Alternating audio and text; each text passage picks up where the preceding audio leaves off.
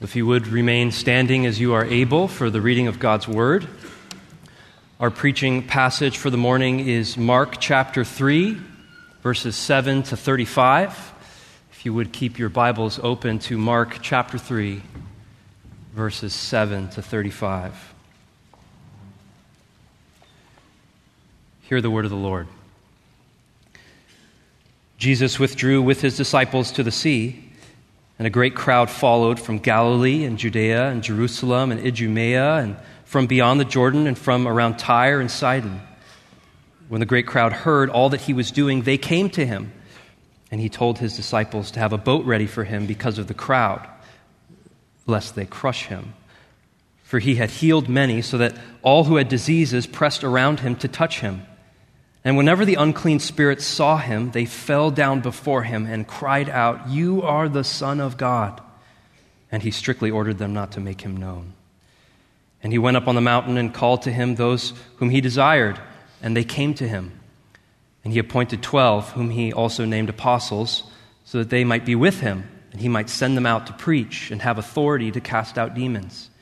He appointed the 12, Simon, to whom he gave the name Peter, James the son of Zebedee, and John the brother of James, to whom he gave the name Boanerges, that is, sons of thunder, Andrew and Philip and Bartholomew and Matthew and Thomas and James the son of Alphaeus and Thaddeus and Simon the Zealot, and Judas Iscariot, who betrayed him.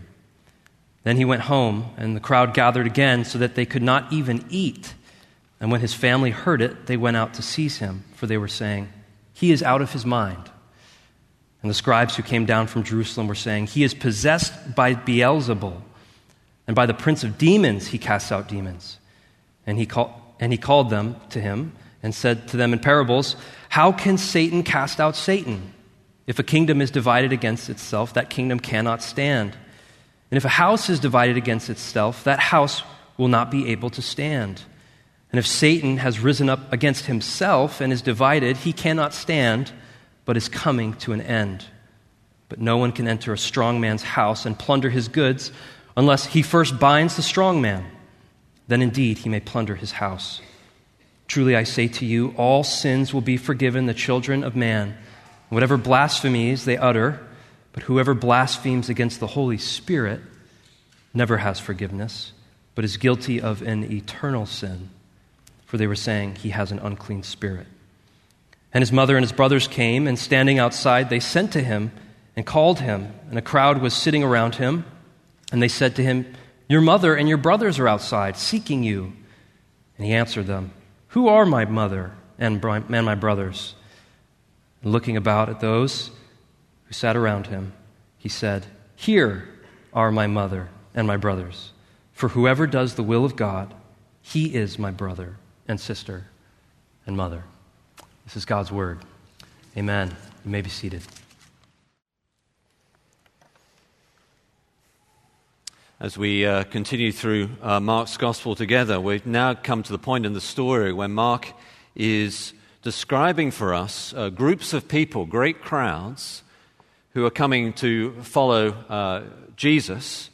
And as he's describing these groups of people who are coming to follow Jesus, he has a question in his mind that this story that he's telling, that is interwoven to tell with a particular theme in mind, and to answer this question, the question is, who really are his disciples? That is, who really is a follower of Jesus?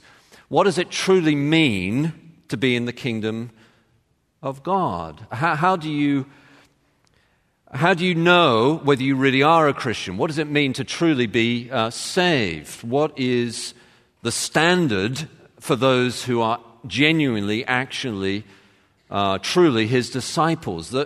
With all these crowds who are following Jesus, with all the different stories that Mark is putting together around this central theme, who really are his disciples? What is the answer to that question? How would we answer that as a church? How would you answer that as an individual? What is the hallmark? What is the standard? How do you know where you're going to go when you die? How do you know that you're going to heaven? How do you know that you really are in the kingdom? Who truly are his disciples? Lots of different answers to that question have been given down through the years, and different answers are still being given to it today. The most common answer is it doesn't really matter what you think or what you believe as long as you are sincere. But is that Jesus' answer? And then there are the answers that different denominations have given, different churches have given. You have to follow this or that rule. You have to check box in this way, be baptized in a certain kind of way, accept communion, and these kind of religious rules. But are those the answers according to Jesus and the Bible? Who really are his disciples? Of course, it's a fundamentally important question, isn't it? Because at stake is death and life and eternity and heaven and hell.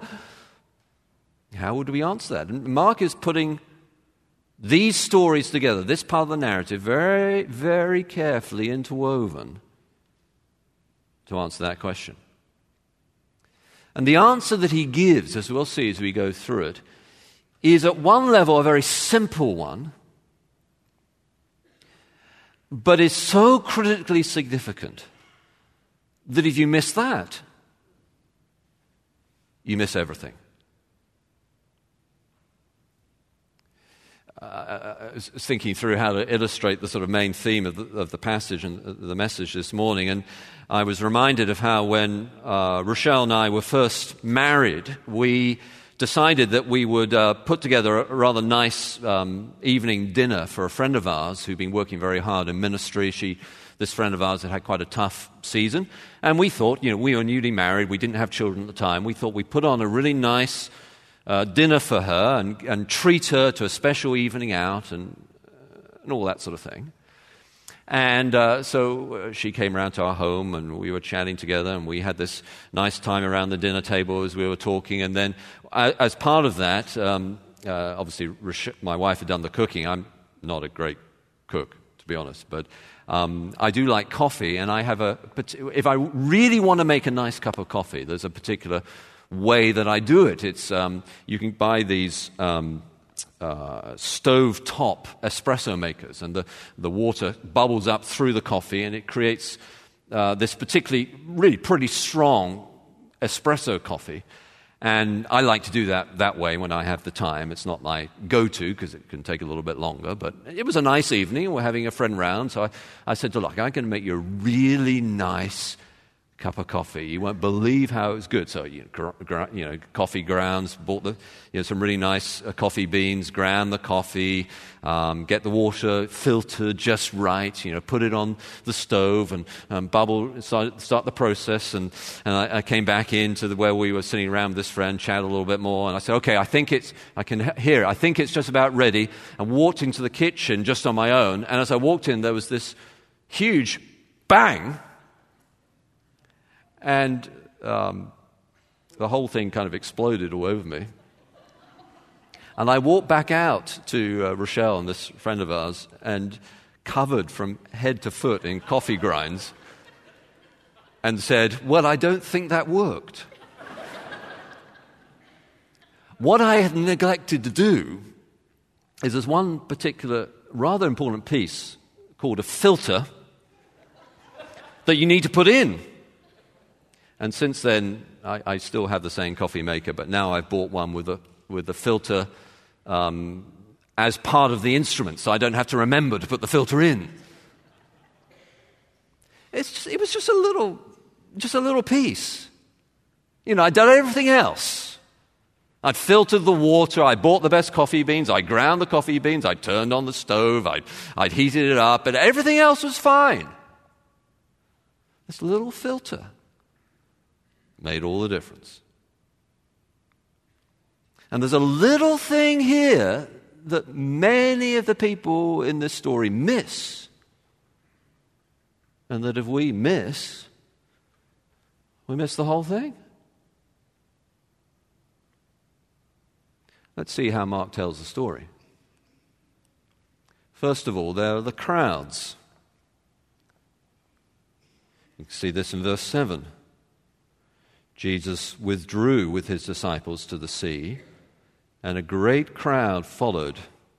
Look where they come from: Galilee, Judea, Jerusalem, Idumea, from beyond the Jordan, and from around Tyre and Sidon. This is a huge crowd drawn from a very large area.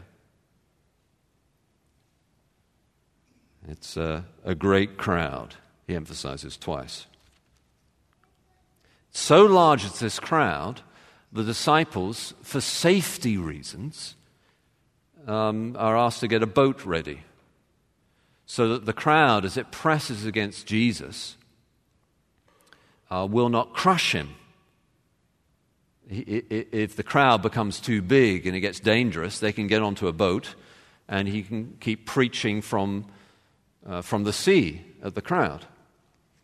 That kind of massive crowd. Well, says Mark, as he's telling the story, is that the answer to who really are his disciples? Do you tell by the numbers of people? A lot of people do discern whether what they're receiving is real Christianity purely numerically. How many people? If there are a lot of people, must be a work of God. If there aren't a lot of people, must not be a work of God. And yet, here, as Mark tells the story, in this crowd, there are many not only with diseases, but with unclean spirits. And they fell down before him and cried out, "You are the Son of God." As we saw last time, this wasn't the unclean spirits worshipping Jesus. This was them trying to magically control him. And he tells them not to speak because they're attempting to ruin his reputation by declaring that he's the Son of God rather than affirming him. So in this massive crowd, there are literally demon-possessed people. So Mark isn't against the crowd as such, but it's pretty clear the crowd, just being a part of the crowd isn't the answer. Today, there are churches meeting across the land with tens of thousands of people in attendance. 50,000. Is that an undeniable, infallible indicator that means that size of church is therefore doing the work of God? I remember when we first were doing a church plant on the East Coast, and as we began, we were very, very small, just a few people. And other Christians, they wouldn't come out and say it, but really they were sort of sneering at the ridiculousness of trying to do church with just 10 or 15 people. We were too small. And then, somewhat amusingly, as we began to grow rapidly and became much bigger, other people sneered at us because we were too big. Either way, it's mistaken. You don't tell by numbers. Big or small. Small or big. Yes, there are crowds, but there are demon-possessed people among the crowds. Having crowds following Jesus is a good thing, but it's not the final arbiter as to whether those people in the crowds really are his disciples. Well, if it's not the crowds, then maybe Mark says it's the appointed leadership that tells. This, too, is another common answer that people give to how you tell who are really his disciples. It's through the formal appointed leadership. And so he then introduces us to the apostles. Jesus goes up to the mountain and he calls to him those whom he desired, verse 13, and they came to him, and he appointed 12, whom he also named apostles. Apostles just means sent ones. So he's calling those to him so they'll be with him, that he might send them out. They're going to spend a lot of time with Jesus. He doesn't actually send them out until Mark chapter 6, so they've got to learn from Jesus and be prepared for their ministry. And he gives them authority to preach and to cast out demons. So there you have it, the formal appointed leadership of the church. Now, is that how you tell who are really his disciples? By the quality of the leadership. Again, that's a very typical answer. This bishop has had this person's hands laid on them down through the years, right the way back to the apostles. Therefore, it must be real Christianity. Or this person has a particularly anointed ministry, and there are those gathered around him who affirm that ministry. And therefore, because of that, that must be an infallible indicator that whoever's a part of that group are really his disciples. But then you look at this list of apostles. Who do we have here? Simon, to whom he gave the name Peter. Peter, of course, means rock from the Aramaic Kephas. But Simon is not called rock because he had a rock-like personality. Simon denied Jesus. And then even after the resurrection, in Galatians chapter 2, you'll read how Simon even then made a massive error in terms of the multiracial nature of the church, that he resisted and was rebuked by the Apostle Paul for drawing back from fellowship with Gentiles, so those who are not Jews. Peter was a man who erred, sinned. He denied Jesus. He's called the rock because his confession of Jesus as the Son of God is the rock on which the church is built, that confession. But he himself made many errors. If you read the Gospels, he barely opened his mouth before he put his foot in it. And then we have James and the son of Zebedee, and John, the brother of James, to whom Jesus gave the name Boanerges, that is, sons of thunder. Well, that wasn't a flattering name. They were called sons of thunder because, you can read about this in Luke's Gospel, that when they went to a set of villages that had resisted Jesus' ministry, they said, "Should we not call down fire from heaven upon them?"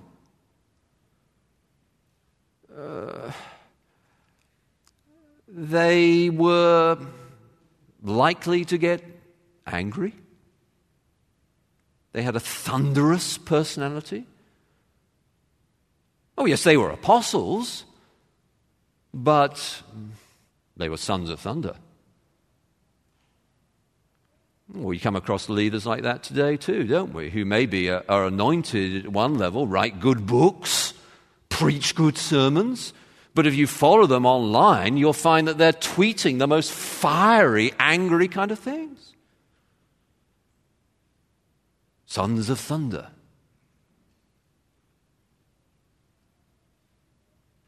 And then most obviously of all, we have Judas Iscariot, called Iscariot probably, no one really knows, but probably because from the Aramaic that means from Kerioth, a particular region. But Judas, of course, is most well known for being the one, as it says here, who betrayed Jesus, one of the 12. So my dear friend, do not let it shake your faith when you come across formally appointed Christian leaders who sin or fail or get angry when they should not or deny Jesus or even betray him. It's only to be expected. Even among Jesus' apostles, there was a Judas. Simon, of course, Peter, a great man of the church, but he made a lot of mistakes. James and John, sons of thunder. Don't let it shake your faith. Because the formal appointed leadership, as important as that is not the final infallible arbiter of what is the definition of being a part of a group that really are his disciples. We shouldn't be surprised when our Christian leaders are not perfect, when they fail. It doesn't mean it makes it easy, and it doesn't mean that it's any excuse. The Apostle Paul, holds up that the overseer is to be above reproach, gentle, not argumentative, not a lover of money, and all the rest. There is a standard to which Christian leaders should be held, but we who follow Jesus and are part of groups where there are Christian leaders should not have our faith ultimately placed in them. What if it's not the formal appointed leadership? Then perhaps another common answer that's been given is that it's the academics, the professors, the scribes. So that next Mark introduces us to them. And verse 22, and the scribes who came down from Jerusalem were saying, he is possessed by Beelzebul, and by the prince of demons he casts out the demons. It seems to us as we read that sort of ridiculous that they're saying that, but what we have to understand is the significance of it. So the scribes, Mark says, who came down from Jerusalem, that is, they are the elite scholars. They are from Jerusalem, that kind of scribe or scholar. They're from Harvard or Yale or Oxford or Wheaton. Elite scholars who really know what they're talking about, have studied the Bible, are theologically sophisticated, have all the credentials. Surely they will define for us what the nature of real discipleship is. Look at their books. Look at the letters after their names. Are they not scribes? And are they not scribes from Jerusalem too? And yet, as is so often the case, pure knowledge does not necessarily equate with wisdom. And here they make an obvious, logical fallacy that Jesus points out. How can Satan cast out Satan? If a kingdom is divided against itself, that kingdom cannot stand. And if a house is divided against itself, that house will not be able to stand. And if Satan has risen up against himself and is divided, he cannot stand, but is coming to an end. In other words, if you're saying that demons are casting out demons, well, that makes no logical sense. And if it was happening, then there would be no more demonic kingdom, because the demons would have had civil war and would be divided and destroyed. It makes no logical sense, scribes. So often the kind of attacks on Christianity from the elite professorial class, also, when you really look at it, don't make much logical sense. I mean, the underpinning to most of that these days is the idea that science is the only way of knowing what is real or true. And therefore, of course, a book and a preacher and the unseen is magical thinking. It's ridiculous. But think about that. If science is the only arbiter to what is real and true, that statement itself, that science is the only arbiter to what is real and true, is not defendable by science. It's a logical statement, not a scientific one. So what about logic? Where does that come from? And reason. And what about other forms of knowledge, like military knowledge? It's not scientific, it's pretty important. What about the knowledge about how to have a happy marriage and family? Not scientific, very important. What about the knowledge of God revealed in Jesus? So these scribes and professors, despite all their impressive credentials, are making a logical fallacy. But not only that, in pointing out, in attempting to claim that Jesus is demonic, they're actually showing their own devilish kind of thinking. So Jesus says, verse 27, "But no one can enter a strong man's house and plunder his goods unless he first binds the strong man. Then indeed he may plunder his house." In other words, if Jesus is casting out demons, then he is not a demon, he's the strong man. He's the Lord, he's the King, he's God incarnate. I remember one time when this chap wasn't a scholar, he was a pastor, but I remember he, at the church, a church plant we did, we would often have a lot of homeless people in the church. There was a ministry to homeless people. And they would come in off the streets, and they'd sit at the back, and there they were, part of the church. And I was describing this to my pastor friend, and he someone I knew who's a pastor from another town. And he said to me, "You're kidding. You mean that in your church you are bringing in every single week, straight off the streets, homeless, demon-possessed people?" It struck me as bizarre. Why should someone be more likely to be demon-possessed if they're homeless than if they had a huge house? And what was even more ironic is this fellow who had said this some years later showed himself to actually be struggling with all sorts of demonic habits that he could not overcome.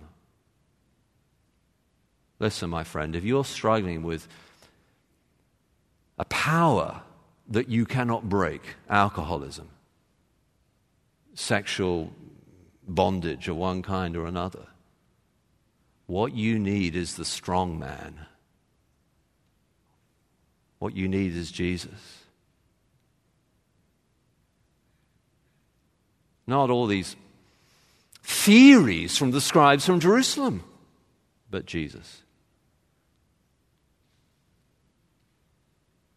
What if it's not the crowds, and it's not the formal appointed leadership that defines things, and it's not the scribes? Maybe it's Jesus' family. And so in the way that it's interwoven so brilliantly. Verse 20, "Then he went home and the crowd gathered and his family heard it." So you get the crowd and the family hear about it. What do they say? They say he is out of his mind. They're trying to seize him. They're trying to put him in a mental institute in our modern terms. They're trying to grab hold of him. He's lost it.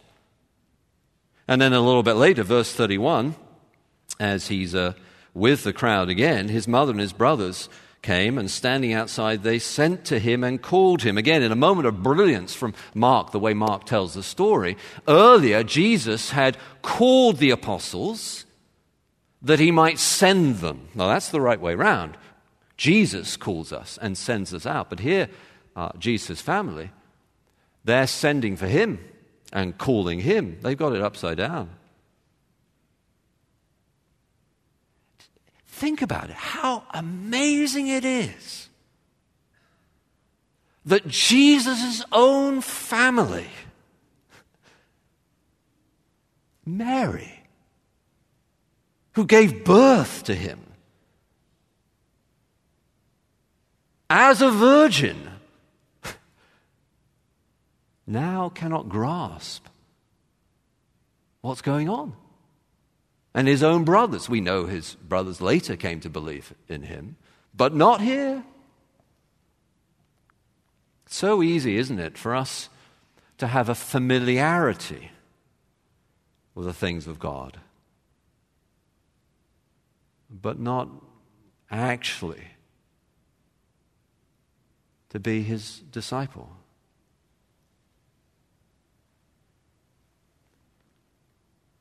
So what is the definition? Jesus gives it to us in the last verse of the passage. He looks about those who are sat around him.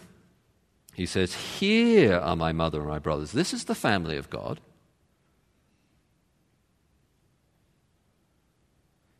For whoever does the will of God, and Luke in his version puts in whoever hears God's word and does it, Either way, it's the same idea. They're sitting around hearing Jesus teach, and then he says, but for whoever does the will of God, he or she is my brother and sister and mother. Well, that's the definition, isn't it? Whoever does the will of God. What is the will of God? Well, that has already been declared to us by Mark earlier in his gospel.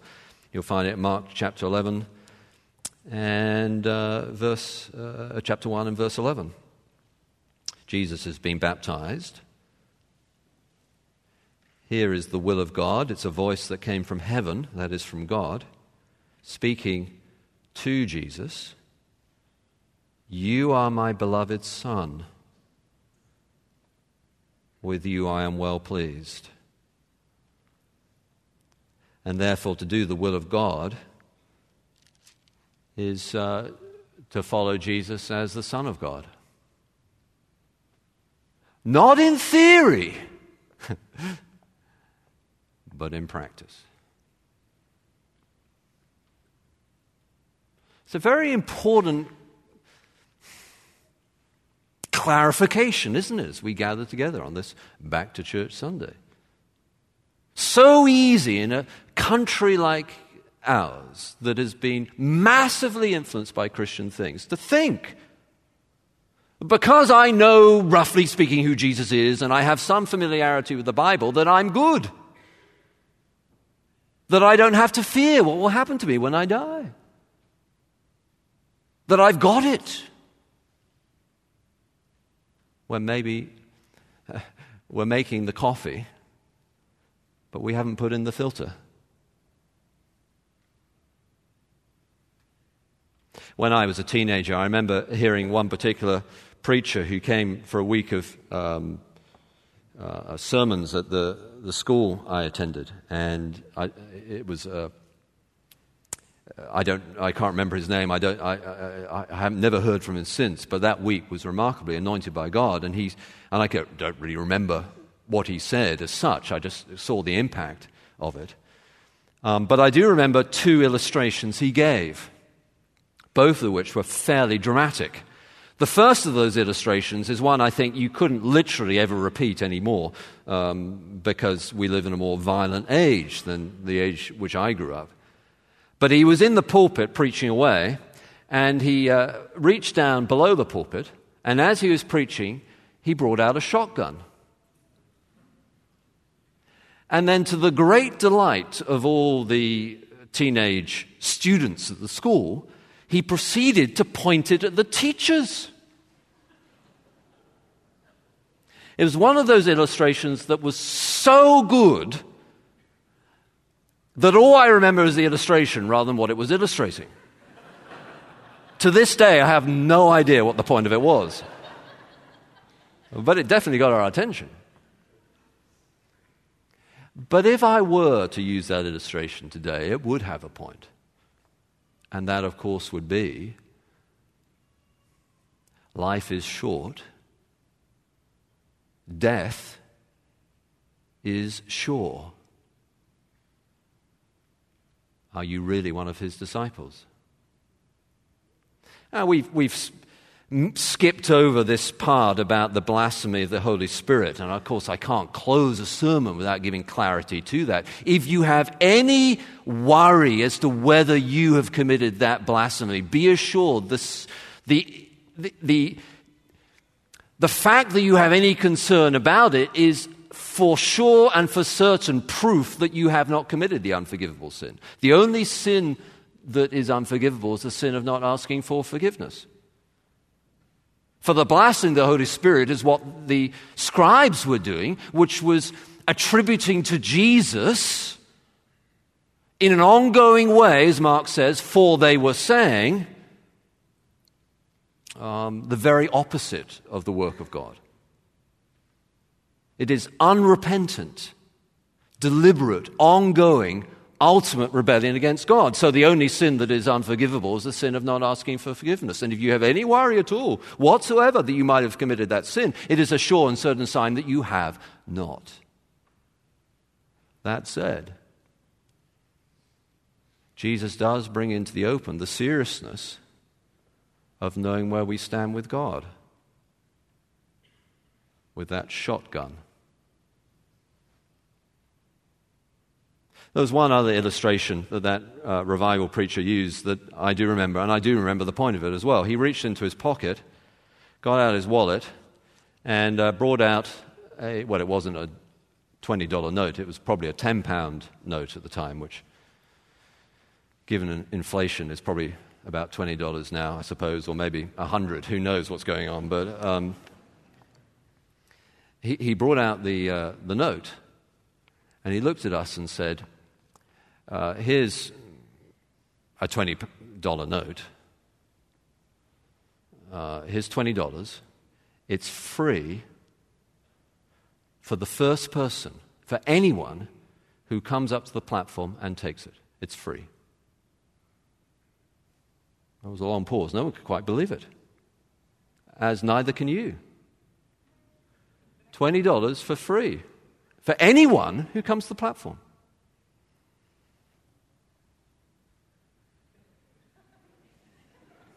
Really, free. I did, I'm not going to put it on my expense account. It's free. There we go. Yeah.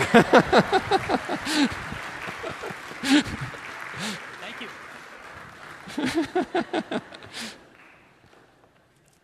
So hard to believe that something is free.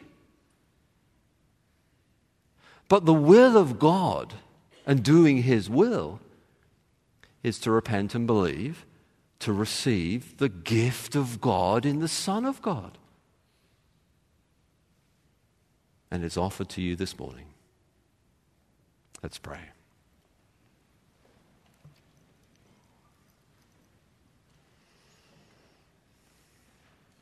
Help us, Lord, to do your will, not in theory but in practice, to receive your gift and to follow you as a disciple. We pray we do that as a church and as individuals. In Jesus' name and for His glory. Amen.